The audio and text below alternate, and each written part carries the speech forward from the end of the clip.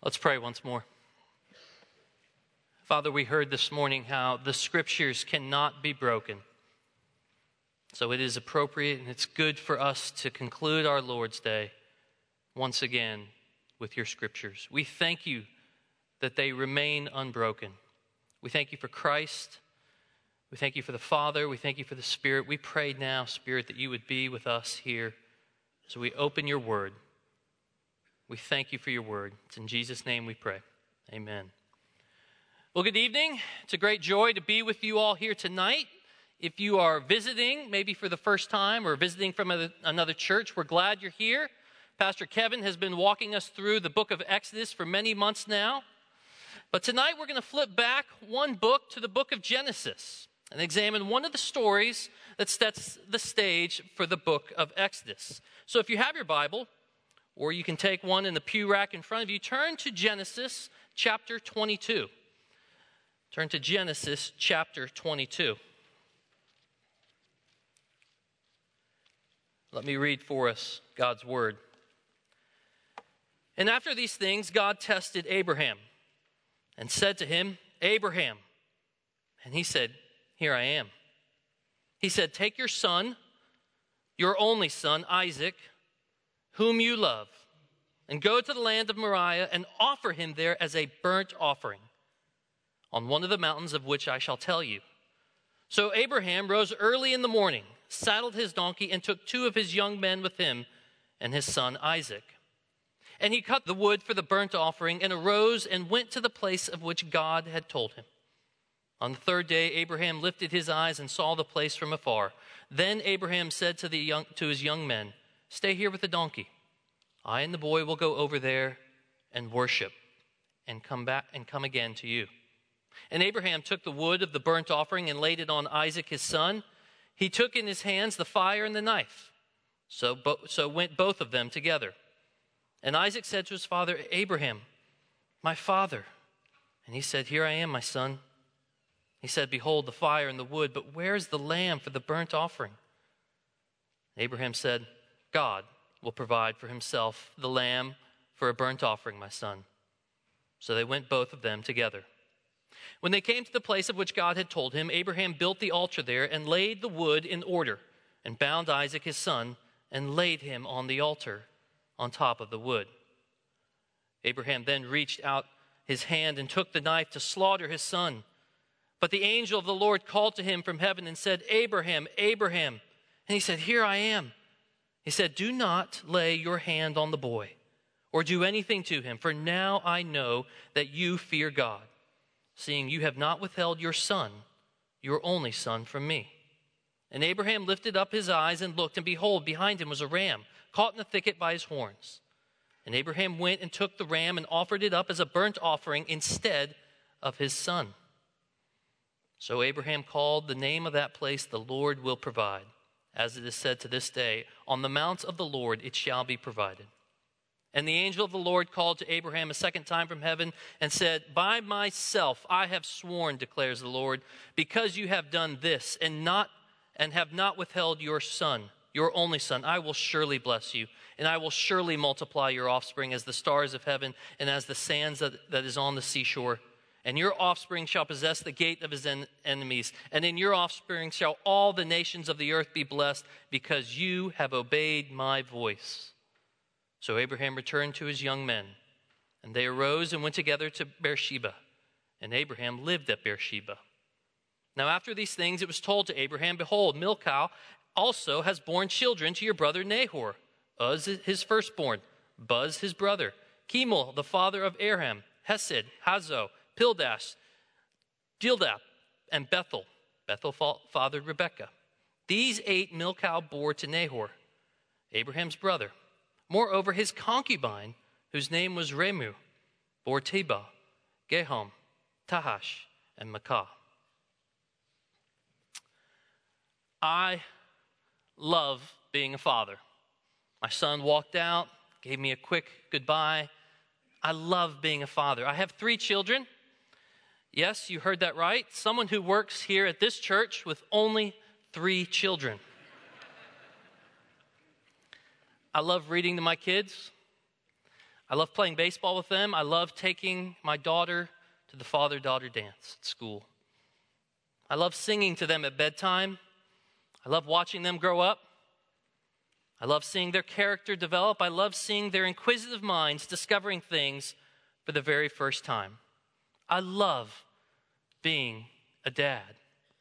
So I can only imagine how much Abraham also loved being a father. All he wanted his whole life, I can imagine, was a son. He was rich and he was powerful, but you see, his wife, Sarah, was barren. She couldn't have children.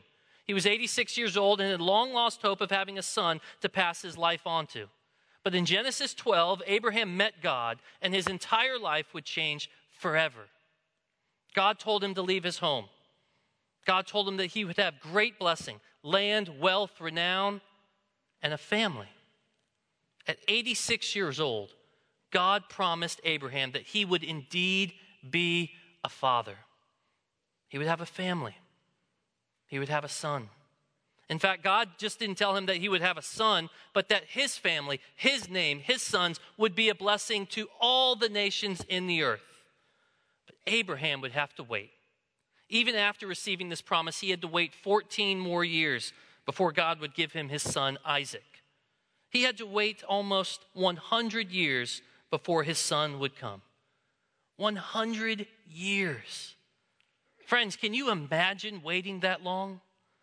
Can you imagine the waiting and the waiting and the waiting, even after the promise had been received? Can you imagine the discouragement day in and day out? Can you imagine the heartache? Can you imagine the floods of doubt that you might have been prone to? Is God really going to keep his promise? I'm 100 years old. And then, friends, can you imagine, after 100 years of waiting, the day when that child came? Can you imagine holding him in your arms for the first time, watching him take his first steps, knowing that it is through this child that all the world will be blessed? Isaac. Can you imagine how much being a father meant to Abraham? Can you imagine how much importance, how much worth, how much value Abraham placed on being a father? Tonight we're going to see four things in this chapter. We're going to see God's central place. Second, we're going to see God's chosen method. Third, we're going to see God's costly sacrifice. And finally, fourth, God's covenant promise. God's central place, his chosen method, his costly sacrifice, and his covenant promise. Read with me again in Genesis 22, verses 1 and 2, as we look at God's central place. After these things, God tested Abraham and said to him, Abraham. And he said, here I am. He said, take your son, your only son Isaac, whom you love, and go to the land of Moriah and offer him there as a burnt offering on one of the mountains of which I tell you.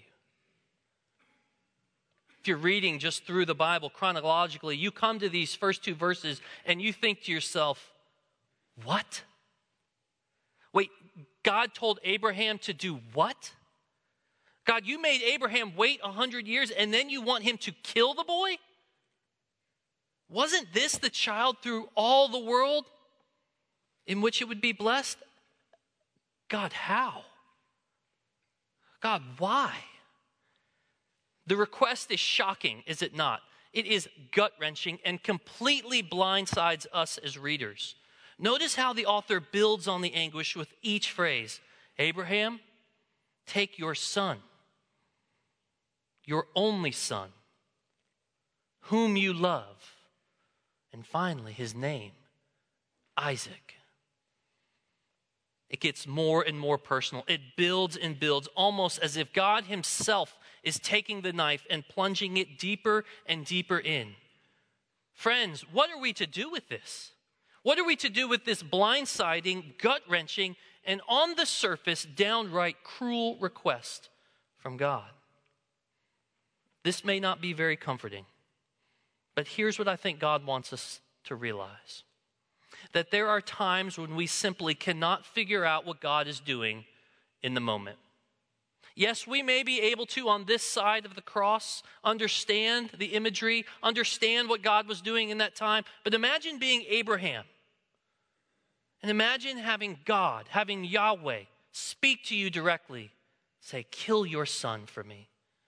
Friends, we may not face a trial of faith like this one, but do not be mistaken. You and I will face trials of faith. We will face trials of faith that cause us to shake our heads and say, what?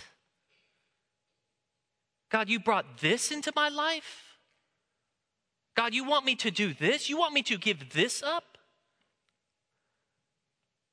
Look back at the text and make no mistake that this is God and God alone testing Abraham. There's no mention of the devil. There's no mention of the world. It was God's doing. One commentator says this: there will be times when you cannot make heads or tails of what God is doing. There may be times when everything you thought you knew about God is up for grabs, when God seems to be so strange that he doesn't even seem to be himself. So what do we do with that? What do we do with a God that we don't understand in these first two verses of Genesis 22? What are we to do with God's confusing ways in our own life? What is he trying to teach us? What is he trying to teach Abraham? Well, friends, here's what I think God wants us to know. There is nothing, absolutely nothing that can compete with God for first place in our lives. There's nothing. There's nothing that can compete with God for the center stage in your life, no matter what the circumstances you find yourself in. We have no idea in this moment in Genesis chapter 22 why God seeks to test Abraham in this specific way. We don't have any indication that it's because Abraham was in sin, but we do know that God wanted to have full claim on his life, and he was willing to go to great lengths to test him. Friends, we cannot always figure out God, but here's one thing that we always do know about him, that he demands to be at the center stage, the center of your life. He will have no other competitors. He will share first place with no one.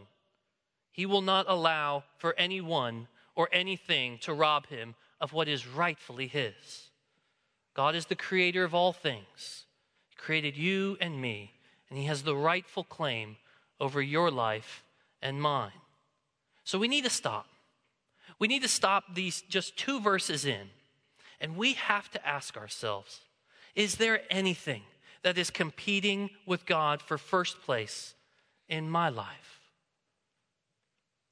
Is there anything that I love more than God? Is it my career? Is it my financial security? Is it the relative comfort and ease in which I live in? Is it my family? My children? My son? My daughter? God says, "For I am the Lord your God who brought you out of the land of Egypt, out of the house of slavery. You shall have no other gods before me." God demands to be the center place in your life. Second, we see God's chosen method. What do? What does Abraham do in this? God meets him. He tells him to slaughter his son. He tells Abraham that he wants to kill Isaac. What would you do, friends? What would you do if God came and spoke to you this way? What are we to do in the face of God's mysterious ways at times? Read with me about God's chosen method beginning in verse 3. So Abraham rose early in the morning, saddled his donkey, and took 2 of his young men with him and his son Isaac. And he cut the wood for the burnt offering and arose and went to the place of which God had told him. On the 3rd day, Abraham lifted up his eyes and saw the place from afar. Then Abraham said to his young men, "Stay here with the donkey. I and the boy will go over there and worship and come again to you." And Abraham took the wood of the burnt offering and laid it on Isaac, his son. He took in his hands the fire and the knife. So they went both of them together, and Isaac said to his father, "Abraham, my father." And he said, "Here I am, my son." He said, "Behold the fire and the wood, but where is the lamb for the burnt offering?" Abraham said, "God will provide for himself the lamb for the burnt offering, my son." So they went both of them together. Friends, God's chosen method for his men and his women are always the path of obedience, even when it doesn't make sense. Abraham receives this heart-wrenching command in verses 1 and 2. And in verse 3, what do we see him do? He rose early in the morning. He took his son. He cut the wood. He went to the place God told him. There's no bickering. There's no bargaining. There's no even second thought mentioned here. That's not to say at all this was easy. But Abraham simply did as God told him to do. Friends, can you imagine the outcry today? Can you imagine if Abraham lived in our world? A world with social media and news, cable news on 24/7. Can you imagine what the response would have been? Reporters coming up to Abraham asking him, so Abraham, tell us, how did you feel when God told you to do this? But the text just tells us that the next morning, Abraham obeyed God. He got up and did what God asked him. Verse 6, he took the wood of the burnt offering and laid it on his son Isaac. God calls us to put him at the center of our lives, and then we do so, friends, by walking in obedience to his commands, no matter what they are. Abraham's sentiments, his feelings, his struggles were all real. I cannot imagine the pain that he was in. But where are those things mentioned in the text here? Where does it record Abraham's anxiety? The text doesn't record them for us because it isn't stressing how he felt. Undoubtedly, he had numerous thoughts and emotions flooding his heart and his mind, but the text simply records what Abraham did, and he obeyed. Have you ever thought how? How could he have done this? How could he have obeyed in this manner? How was he able to obey in the face of such a perplexing and painful command? One commentator says this: innumerable thoughts might have come into his mind, each of which could have overwhelmed his spirit. But Abraham had been fortified by faith. Abraham was a man who walked by faith. And how was his faith so well sustained that he was able to obey God completely? Look again with me at verse 5 and then later in verse 8. Verse 5, then Abraham said to the young men, stay here with the donkey. I and the boy will go over there and worship and come again to you. Verse 8, Abraham said, God will provide for himself the lamb for a burnt offering. Abraham doesn't know how, he doesn't know when, he doesn't know why. But he does express a confidence in the character of God. I and the boy will go over there and worship and will come again to you. You see, Abraham had been walking with God at this point for some time now. He had seen his ways. He knew he could be trusted even when he couldn't be understood. Isaac asked the question in verse 7, Father, where's the lamb? And Abraham's response in verse 8, God and God alone will provide the lamb. God will see to it that the lamb is provided. You can almost imagine Abraham responding to his boy, tears welling up in his eyes, unable to understand, not sure of what to do, but knowing God, knowing what he had promised him, and walking by faith, saying, don't worry, Isaac. I don't have all the answers. I don't know where the lamb is right now. But son, we're walking by faith and not by sight. Hebrews 11:19, Abraham considered, he reasoned, he calculated that God was able even to raise him from the dead. Abraham knew God so well that he believed that he had the power to raise his son from the dead. He considered, he reasoned, he calculated that he knew the character of God well enough to know that God was always for Abraham's good. And he didn't question that. He followed that. He obeyed him. Brothers and sisters, do you know God this well? Do you know God well enough that when trials of various kinds come, and first place in your heart is up for grabs, that you can recall God's character, you can recall God's promises, you can recall God's faithfulness and say, Lord, I don't understand. I can't see all that you're doing, but I've walked with you long enough. I can trust you. I know that you will never leave me. I know that you will never forsake me. Brothers and sisters, do you know God this well, like Abraham? Derek Kidner says, Abraham's response combines complete certainty about God with complete openness as to the detail. In other words, he is sure of God even when he is not sure of God's method. God's chosen method for us is obedience, but we see thirdly that it's only made possible by God's costly sacrifice. Look back with me, beginning in verse 9.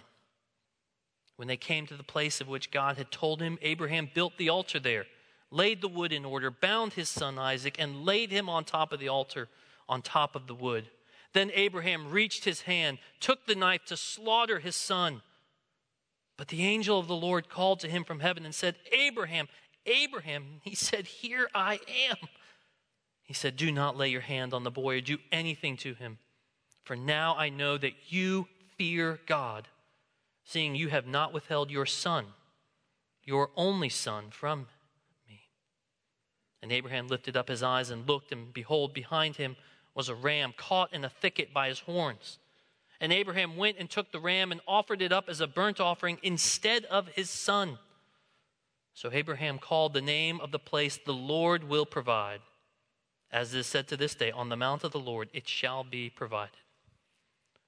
Verses 9 and 10 continue to build the suspense. They get to the altar. Abraham lays the wood in order and begins to tie his son up and lay him there. Then Abraham reaches out, takes the knife, and begins to slaughter his son in obedience to God's command. And only at the last moment does God say, No, Abraham, I'm going to spare Isaac. I'm going to spare you. Abraham had passed his test. He had proven to God that he does remain the central figure in his life, that he has no other gods before him. He has shown him that he will obey him in any and all circumstances. He has shown him that, yes, he loves his son Isaac, but he loves his God more. Verse 12, For now I know that you fear God, seeing you have not withheld your son, your only son, from me. We read this text and we want to lavish praise on Abraham. What a great man of faith he was. Certainly we can do that and marvel at his faith. It's recorded in the book of Hebrews, chapter 11. But this text here in Genesis 22 is less about Abraham and it's more about God. Look with me again at verse 14. What is the name of the place? The name of the place is not Abraham passed the test. It's not Isaac lives. The name of the place is Yahweh will provide. The emphasis is no longer on Abraham, it's on God. Because yes, Isaac was spared, but there still was a sacrifice. Abraham is spared from being the father that took the life of his son to appease the wrath of God. Abraham calls the place The Lord Will Provide because there was still a sacrifice. Verse 13, Abraham lifted up his eyes and looked, and behold, behind him was a ram. Abraham went and took the ram and offered it up as a burnt offering instead of his son. You see, a sacrifice was still necessary. Ever since Adam and Eve fell into sin, God has been providing a substitute so that his people might still live. Our sin deserves death and punishment and the wrath of God. So God, in his kindness and his mercy, provided a substitute for Isaac. And it was the ram. And friends, in order to maintain a right standing with God, God would direct his people for generations from Abraham on to make atonement, a payment to amend a wrong for their sins through a complex sacrificial system. Every day, Israelites would sacrifice their best rams, their best goats, their best livestock to God, and the priest would forgive them of their sins. But it was an exhausting and time-consuming, costly practice. Yet every day, for thousands and thousands and thousands of years, God's people would offer him sacrifices as substitutes for their sin. But here notice that God is the one who provides the substitute. He's the one who provides the sacrifice. He offers up a sacrifice in the place of Isaac. And in doing so, he calls us to look forward to the day when daily sacrifices would no longer be needed. Looking forward to the day when God once again would provide a sacrifice who would save the life of his people. Looking forward to a time when God would not hold back his only son, as Abraham was spared from doing. You see, in Romans 8:32, the Apostle Paul uses the same equivalent word for held back when he says, he who did not hold back his only son, but gave him up for us all, how will he not also with him graciously give us all things? There would come a day when another son would climb up upon a pile of wood. He would obey his father completely, but there would be no substitute on that day. There would be no ram caught in the thicket. The wrath of God would come down on him finally and ultimately as a payment for the sins of God's people forever.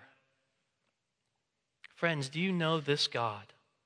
He is a God that demands first place in your life through the obedience to his word, but he's also a God who has provided the necessary and costly sacrifice so that all who believe in him might live. Friends, do you know him? Even tonight, have you trusted in Jesus Christ as the God-man who lived the perfect life, died the death that you and I deserve, and yet now freely offers himself to all that would put their faith in him, who would obey his word, make him the center of their life? Friends, this is the good news of the gospel, that God has provided a way for mankind to be reconciled, brought back to him. How do we know this to be true? How do we know that we can make God the center of our lives and receive the promise of forgiveness? Look once more at God's covenant promise found beginning in verse 15. And the angel of the Lord called to Abraham a second time from heaven and said, by myself I have sworn, declares the Lord, because you have done this and have not withheld your son, your only son, I will surely bless you. And I will surely multiply your offspring as the stars of the heaven and as the sand that is on the seashore. And your offspring shall possess the gate of his enemies. And in your offspring shall all the nations of the earth be blessed, because you have obeyed my voice. So Abraham returned to his young men, and they arose and went to Beersheba. And Abraham lived at Beersheba. Now after these things it was told to Abraham, behold, Milcah has borne children to your brother Nahor. Uz his firstborn, Buz his brother, Kemuel the father of Aram, Hesed, Hazo, Pildas, Jidlap, and Bethel. Bethel fathered Rebekah. These 8 Milcah bore to Nahor, and Abraham's brother. Moreover, his concubines, whose name was Remu, bore Tebal, Gehem, Tadesh, and Maacah. Verses 15 through 19, God reaffirms his covenant promise to Abraham a second time. I will surely multiply your offspring as the stars of heaven and as the sand that is on the seashore. And in you and your offspring shall all the nations of the earth be blessed. God's character and his promises have not changed. They did not change from the time that God gave Abraham this promise for the first time to now this time. And they have not changed to today. Time and time again, God makes covenant promises in his word. And he swears by himself, Hebrews 6, 13 and 14. For when God made a promise to Abraham, since he had no one greater by whom to swear, he swore by himself, saying, surely I will bless you and multiply you. But look with me at verses 20 through 24. They're strange. It's a strange way to end a passage, is it not? I mean, verses 1 through 19, they were painful, but at least they were exciting. There was action going on. There was a lot to happen. And then the last 5 verses end this way. What's God trying to tell us in these last few verses of the chapter? I want to give credit to Dr. Ralph Davis in his book, Faith of Our Father, for helping me see the following point. Bear with me for just a second because I think this is important. It's important for us here today. Nahor is Abraham's brother. And the text tells us that he has not 3, not 7, not 8. He has 12 sons, born to 2 different women. And here's Genesis 22, the first 19 verses. What are they telling us? They're telling us that it took Abraham 100 years before he was able to have one legitimate son. And that one legitimate son almost got slaughtered. His brother, on the other hand, is not a follower of Yahweh.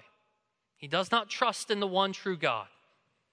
And yet he is popping out kids left and right, while Abraham is scratching and clawing for the life of one son. Dr. Davis says this: do the math. Nahor's clan isn't scratching along with one single measly son who almost got sacrificed. God's chosen people appear fragile, few, flimsy, and unimpressive besides the vigorous growth and strength of the non-covenant life. God's people so often seem weak and nondescript over and against the successes and achievements and power of the world around them. Friends, do you ever feel like Abraham? Could you imagine walking through this chapter in real life, going through what Abraham went through, and then in verse 20, it's told you, your brother's got 12 kids. Just a reminder. You ever feel outnumbered in your workplace? I'm the only one who's trying to do what's right. I'm the only one who's trying to honor God. I'm the only one who's trying to obey God. Have you ever felt alone in your faith? Have you ever felt insignificant in the eyes of the world as a follower of Christ? I do. I've spent the last 15 or so years walking on college campuses with tens of thousands of college students. And I walk around a campus like UNC Charlotte or where I went to school at Elon University, and I see thousands and thousands of students and their faculty, and I think, am I the only one? Am I the only one who's trying to make God first place, who's trying to walk with him and obey his commands? Am I the only one? Well, friends, if you've ever felt that, don't worry. You're in good company. Because the author of Genesis deliberately inserts these last few verses to highlight that's how Abraham must have felt too. He just walked with God and almost sacrificed his son in obedience to God's command. And he looks around and thinks, I got 1 compared to 12? I waited 100 years? Alone, isolated, insignificant in the eyes of the world. His brother as fruitful as ever. His family barely hanging on. Friends, we need to realize that God's people will always be outnumbered in this world. We will always be the minority. We will always be persecuted and marginalized and afflicted. The world will always outnumber us with power and prestige. So don't chase those things. But the end of Genesis 22 tells us, don't worry about that. It teaches us that God's plan and God's purposes will not fail. His covenant promises will succeed. His word will not return void. Abraham had 1 measly son who almost got sacrificed. And his brother couldn't stop having kids. But that didn't matter because God's plan was still unfolding. It hadn't been stopped, and his promises will come to fruition. Dr. Davis concludes his section on this passage by retelling a story of the great reformer Martin Luther, who was once doing a devotion on the story of Genesis 22 with his family. Luther painstakingly read the story to his family, and when he had finished, his wife Katie exclaimed, I do not believe it. I don't believe that God would have treated his son that way. Luther then turned to her and said, but Katie, he did. Praise God that we worship and serve a God who did not hold back his only son, but graciously gave him up for your sake, for my sake. Amen. Amen. Let's pray. And we know that for those who love God, all things work together for good, for those who are called according to his purpose. For those he foreknew, he also predestined to be conformed to the image of his Son, in order that he might be the firstborn among many brothers. And those whom he predestined, he also called. Those whom he called, he also justified. Those whom he justified, he also glorified. Father, we know that if the story of Abraham is true, and if the promises that you have shared and revealed to him in your word are true, then we also know that one day we will be glorified. God, we can look around this world today and think it's so hard. We're so outnumbered. It's so difficult to follow you, God. I'm constantly tempted to put other things before you.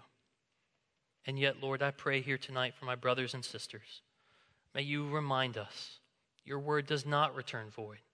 The scriptures will not be broken. All that you've promised to us is true, that we will receive in time. We thank you for the life of Abraham. Pray, Father, that we would emulate his faith, that we would see you, we would obey you, we would trust in your covenant promise. We thank you for this. It's in Jesus' name we pray. Amen.